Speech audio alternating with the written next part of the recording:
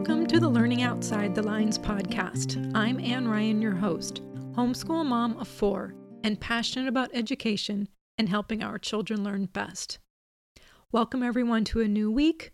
Thank you so much for taking a little time out of your day to listen. I have a little bit of a scratchy throat, so hopefully we will make it through with no problems. I hope everyone is staying warm. I know here in Southern California, we are normally sunny and 72 in the winter and fall, but right now it is 60 and rainy and cold. And I know people in the Midwest probably laugh when we say it's 60 and cold, but for us who have acclimated, it is pretty darn cold for us. I'm sitting with my blanket and my warm fuzzy socks.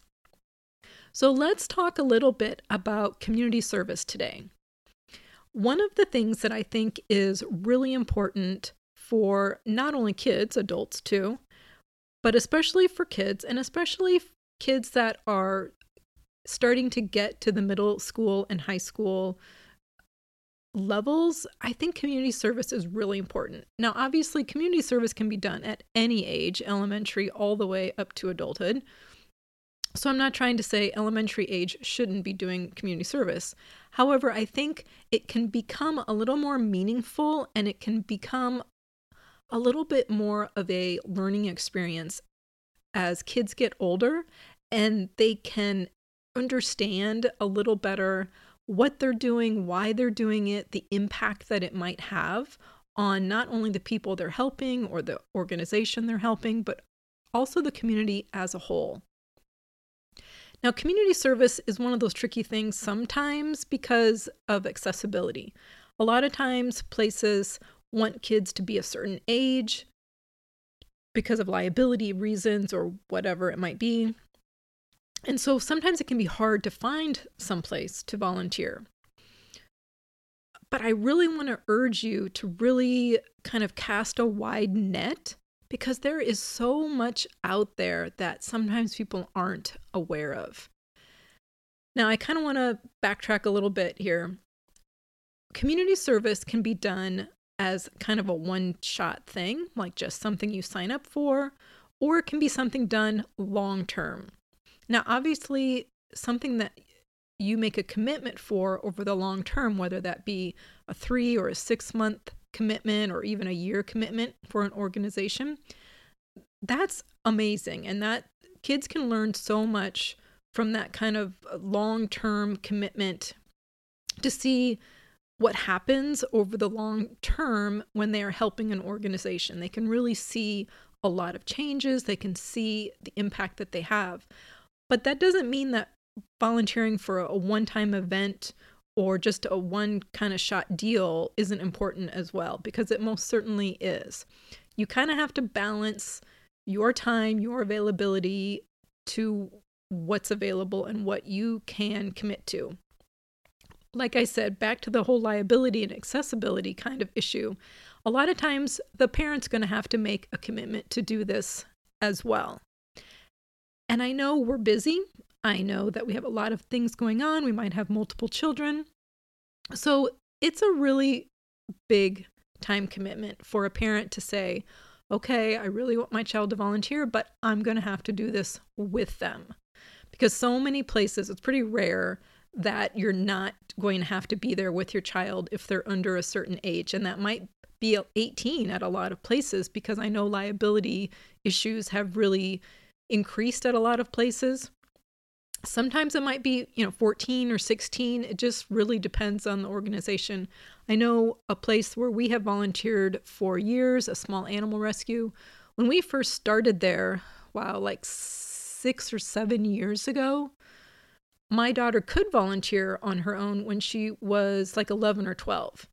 They basically allowed kids that were 11 or 12 to come with the parent the first couple times, because basically they're trying to judge if they really are able to have that child there on their own without a parent supervising them. And basically, if the child was, well behaved and responsible and things like that, they allowed them to volunteer on their own. That only lasted a few years, because over the next few years, they had a few issues with some kids that they thought would be fine and then didn't end up being fine. And so they ended up increasing that age to 16. And then I think the next year they even went up to 18, just because it was such a busy rescue, a lot going on, a lot of the public coming in and out, and they just could not be responsible for children while they're trying to get their work done. So that's just an example of, you just really have to check with each individual organization. And again, even though it is a time commitment for the parent, for most organizations that require a parent to be with the child, it's not only valuable for the child, but it can be so valuable for the parent as well. Like I said, even though my daughter was able to volunteer on her own at this organization, I still mostly volunteered with her most of the time, just because I enjoyed it too. And I was able to learn a lot. I was able to give back to the community in this little way. And even though I'm not active with them now, I still am involved with them a little bit. I still donate money each year. I still help with a big event that they normally would have every April, though of course this year that didn't happen because of COVID. But they have a big animal event, a big animal fair at the fairgrounds that I still help with. I still volunteer with each year. But for the first 3 or 4 years, we volunteered a couple hours every single week.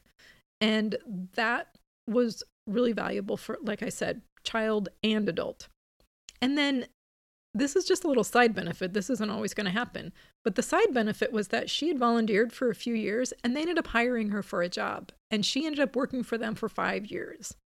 So that is going to look great on a college application, maybe a scholarship application, a job application. The fact that she has 7 years of continuity at one organization is a really big deal.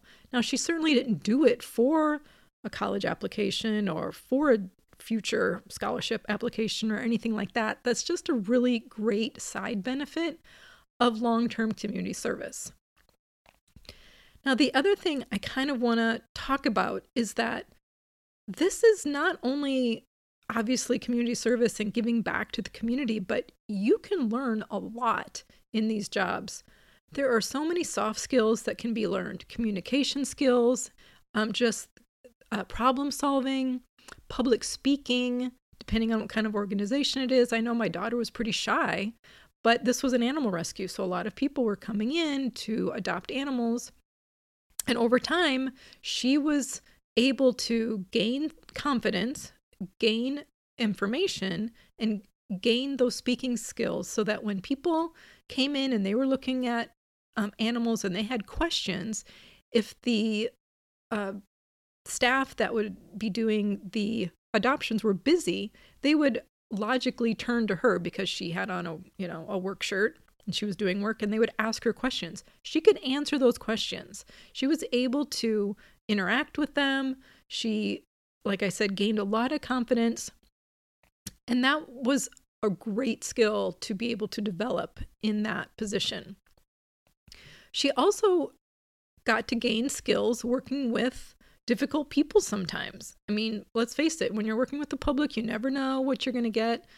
And so there were some, not horrible, but certainly a couple challenging situations with kids that were really super disruptive or even possibly dangerous around the animals. And she was able to, be diplomatic and remind people how to act and things like that. You also have to be able to work with a boss, right? Like, that's just something that you need to be able to develop over time. And she enjoyed her job, but there were certainly times where she maybe misunderstood the directions or she had to clarify directions. So you have to be able to go back to your supervisor and be able to figure out what you're supposed to be doing. Or maybe they said she did something wrong, and so she needs to clarify what she did wrong, how to improve it, how to fix it for next time. Again, those are things that might seem uncomfortable at first, but it's still a really important thing to be able to learn. And that was another thing that she was able to develop in this position as well. Now, the great thing about this too is usually when you have one child volunteering, that sometimes will extend to other kids. So I have 4 kids, and even though my daughter was the most active there, her older brother ended up also getting a job there. He also volunteered for some larger events when they needed some heavy lifting and moving and things like that. My son tried to volunteer there. I felt really bad for him. He has really pretty severe grass allergies. And since this was at a small animal rescue for rabbits and guinea pigs, the place is covered in hay. And after one session, his eyes swelled up. He could barely breathe, poor kid. Anyway, he tried to volunteer. That didn't happen. And then my youngest one also volunteered a couple times with just kind of what they call socializing the animals, which mainly means you sit in a little pen with them and you get to brush them and you get to pet them and you get to play with them so that they're used to people, so they're not scared of people. And she's done that a couple times, and I'm sure she will continue to do that in the future. But again, this is kind of became a family affair, which was great. And the kids got to see each other doing it and why it was important and things like that. So I value the fact that a lot of times the spirit of the volunteerism can spread to the other kids. Some other things that we have done over time. I know my daughter has been in Girl Scouts all the way through kindergarten through 12th grade. And they have done so many service projects in Girl Scouts. They have done food bank work where they have stocked food banks. They worked on the Macy's Day parade floats. They have made toys for animal rescues. There's just so many. There's so many things. So that's a great thing about some of those organizations like Boy Scouts and Girl Scouts and other organizations like that, in that they do a lot of community service. And that's one of those things where, again, the girls or the boys, if they're in Boy Scouts, they are usually planning whatever the community service is. So they're doing even more than just going to an organization and volunteering. They're doing the research on the organization. They're planning. They might be having to get money for supplies if they're making something. So it's a little more involved. And they're seeing all the kind of steps to the process. And I think those kinds of things are really valuable, especially as they get older and they want to earn, let's say, their silver award or their gold award. Or for boys, I know that they have Eagle Scouts for the Boy Scouts. Or just when they want to do maybe a big project on their own. Some of these earlier experiences kind of give them a taste, and so they have a better idea of what is involved. And so when they want to do a bigger project, they have a taste of it. They can go more in depth. They can plan a little bit bigger project, more steps, more research, whatever they might need to do. And that is invaluable experience. Those kinds of experiences with starting a project from start to finish is a huge skill that is so valuable, not only for school, but just in life. And when you're adding the community service or the volunteerism component to it, makes it even more so. The last example I want to bring up is that my daughter and I just started volunteering at an aquarium. I have to say, this is phenomenal. This is a wonderful program. I hope you search out maybe in your community if you have a zoo or an aquarium or maybe even a natural history museum. But not only did they have an incredible training up front, which of course was done by Zoom. Normally it would be in person, but this summer it was done by Zoom. It was a 19-hour training, which was pretty legit, right? This was an in-depth training. It had so much information, not only about dealing with the public and kind of how to ask kids questions to get them to think, which was great for my daughter, but obviously tons of training about the animal conservation, facts about the different sea creatures and about the ocean and all those kinds of things. It was incredible training. It was like basically marine biology for my daughter. It was like just fabulous. And we started volunteering and she's loving it. I'm loving it because obviously this is something that is dealing a lot with the public. So the adult has to be with the child.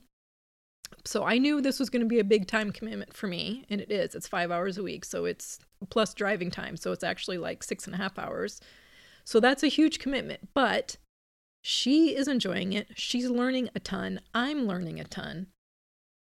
We are getting to support an organization that we really care about in a very tangible, concrete way, that my daughter is seeing really what that means for the first time in such a concrete way, that she is contributing like this huge amount of service to, that again is just an invaluable experience.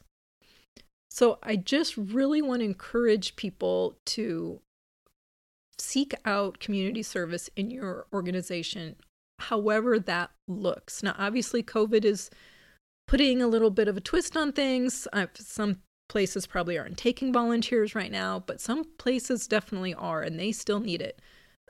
Food banks are still needing food banks stocked. They're still starting to serve meals, or at least hand out meals, if not serving meals in person. There are still animal shelters that absolutely need help with animals. There are donations that are needed. So even if you can't go to an organization and do something, a lot of them are still asking for donations, whether that's money or food or clothing or whatever it might be. I know that with the holidays coming up, there's Toys for Tots and toy drives. Obviously, food banks will have food drives and all of those kinds of opportunities that kids can still participate in. And I really do encourage you to have your kids do some research. Have them do some research on what organizations are in your area so that they can really get a sense of who or what the organization serves, whether it's people or animals or the environment, whatever it might be. Have them do some research and then decide what they want to pursue. Now, there may not be opportunities for them in their first choice, so it may not work out with their first choice, but keep encouraging them. Keep encouraging them to keep looking and find something that is available for them in some fashion, whether, again, it's one-time event or something that is long-term. I also think that these opportunities can be a great way for kids to get a better picture of some jobs out there. I know my daughter has always said she's really interested in working somehow with the ocean or marine animals or whatever. She doesn't know what that looks like yet. She doesn't know if that's marine biology or conservation or whatever it might be, but she's going to have an opportunity to see different jobs. She's going to see veterinarians. She's going to see sea lion trainers. She's going to see people that are doing education talks at the different parts of the aquarium. She's going to see administrators. She's going to see firsthand some of these jobs in context, and that can be really valuable. I know one of the reasons we started volunteering at the animal rescue with my oldest daughter when she was like 11 or 12 was because she loved animals, which is very typical for that age, right?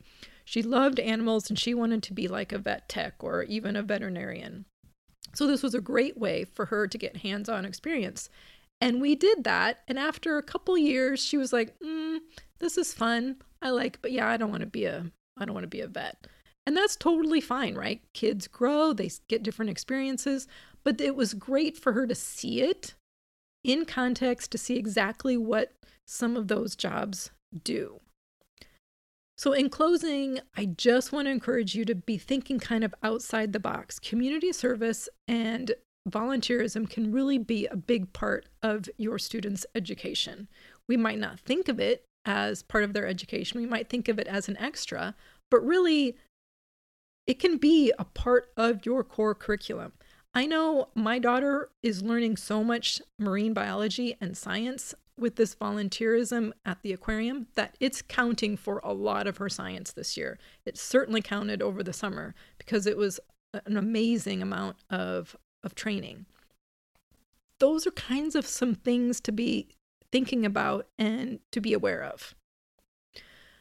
So in closing, I just want to encourage you to think outside the box, like I said, and explore your community, see what's out there, have your child explore the community, see what opportunities are out there that they might be able to help with. Be sure to check me out on Facebook if you haven't already at Learning Outside the Lines podcast. On Instagram, I'm Latte Books to Read, and all of the information as far as how to contact me is in the show notes. And if you haven't already subscribed to the podcast, please do so you'll know when the next episode is released. And until next time, don't be afraid to go outside the lines.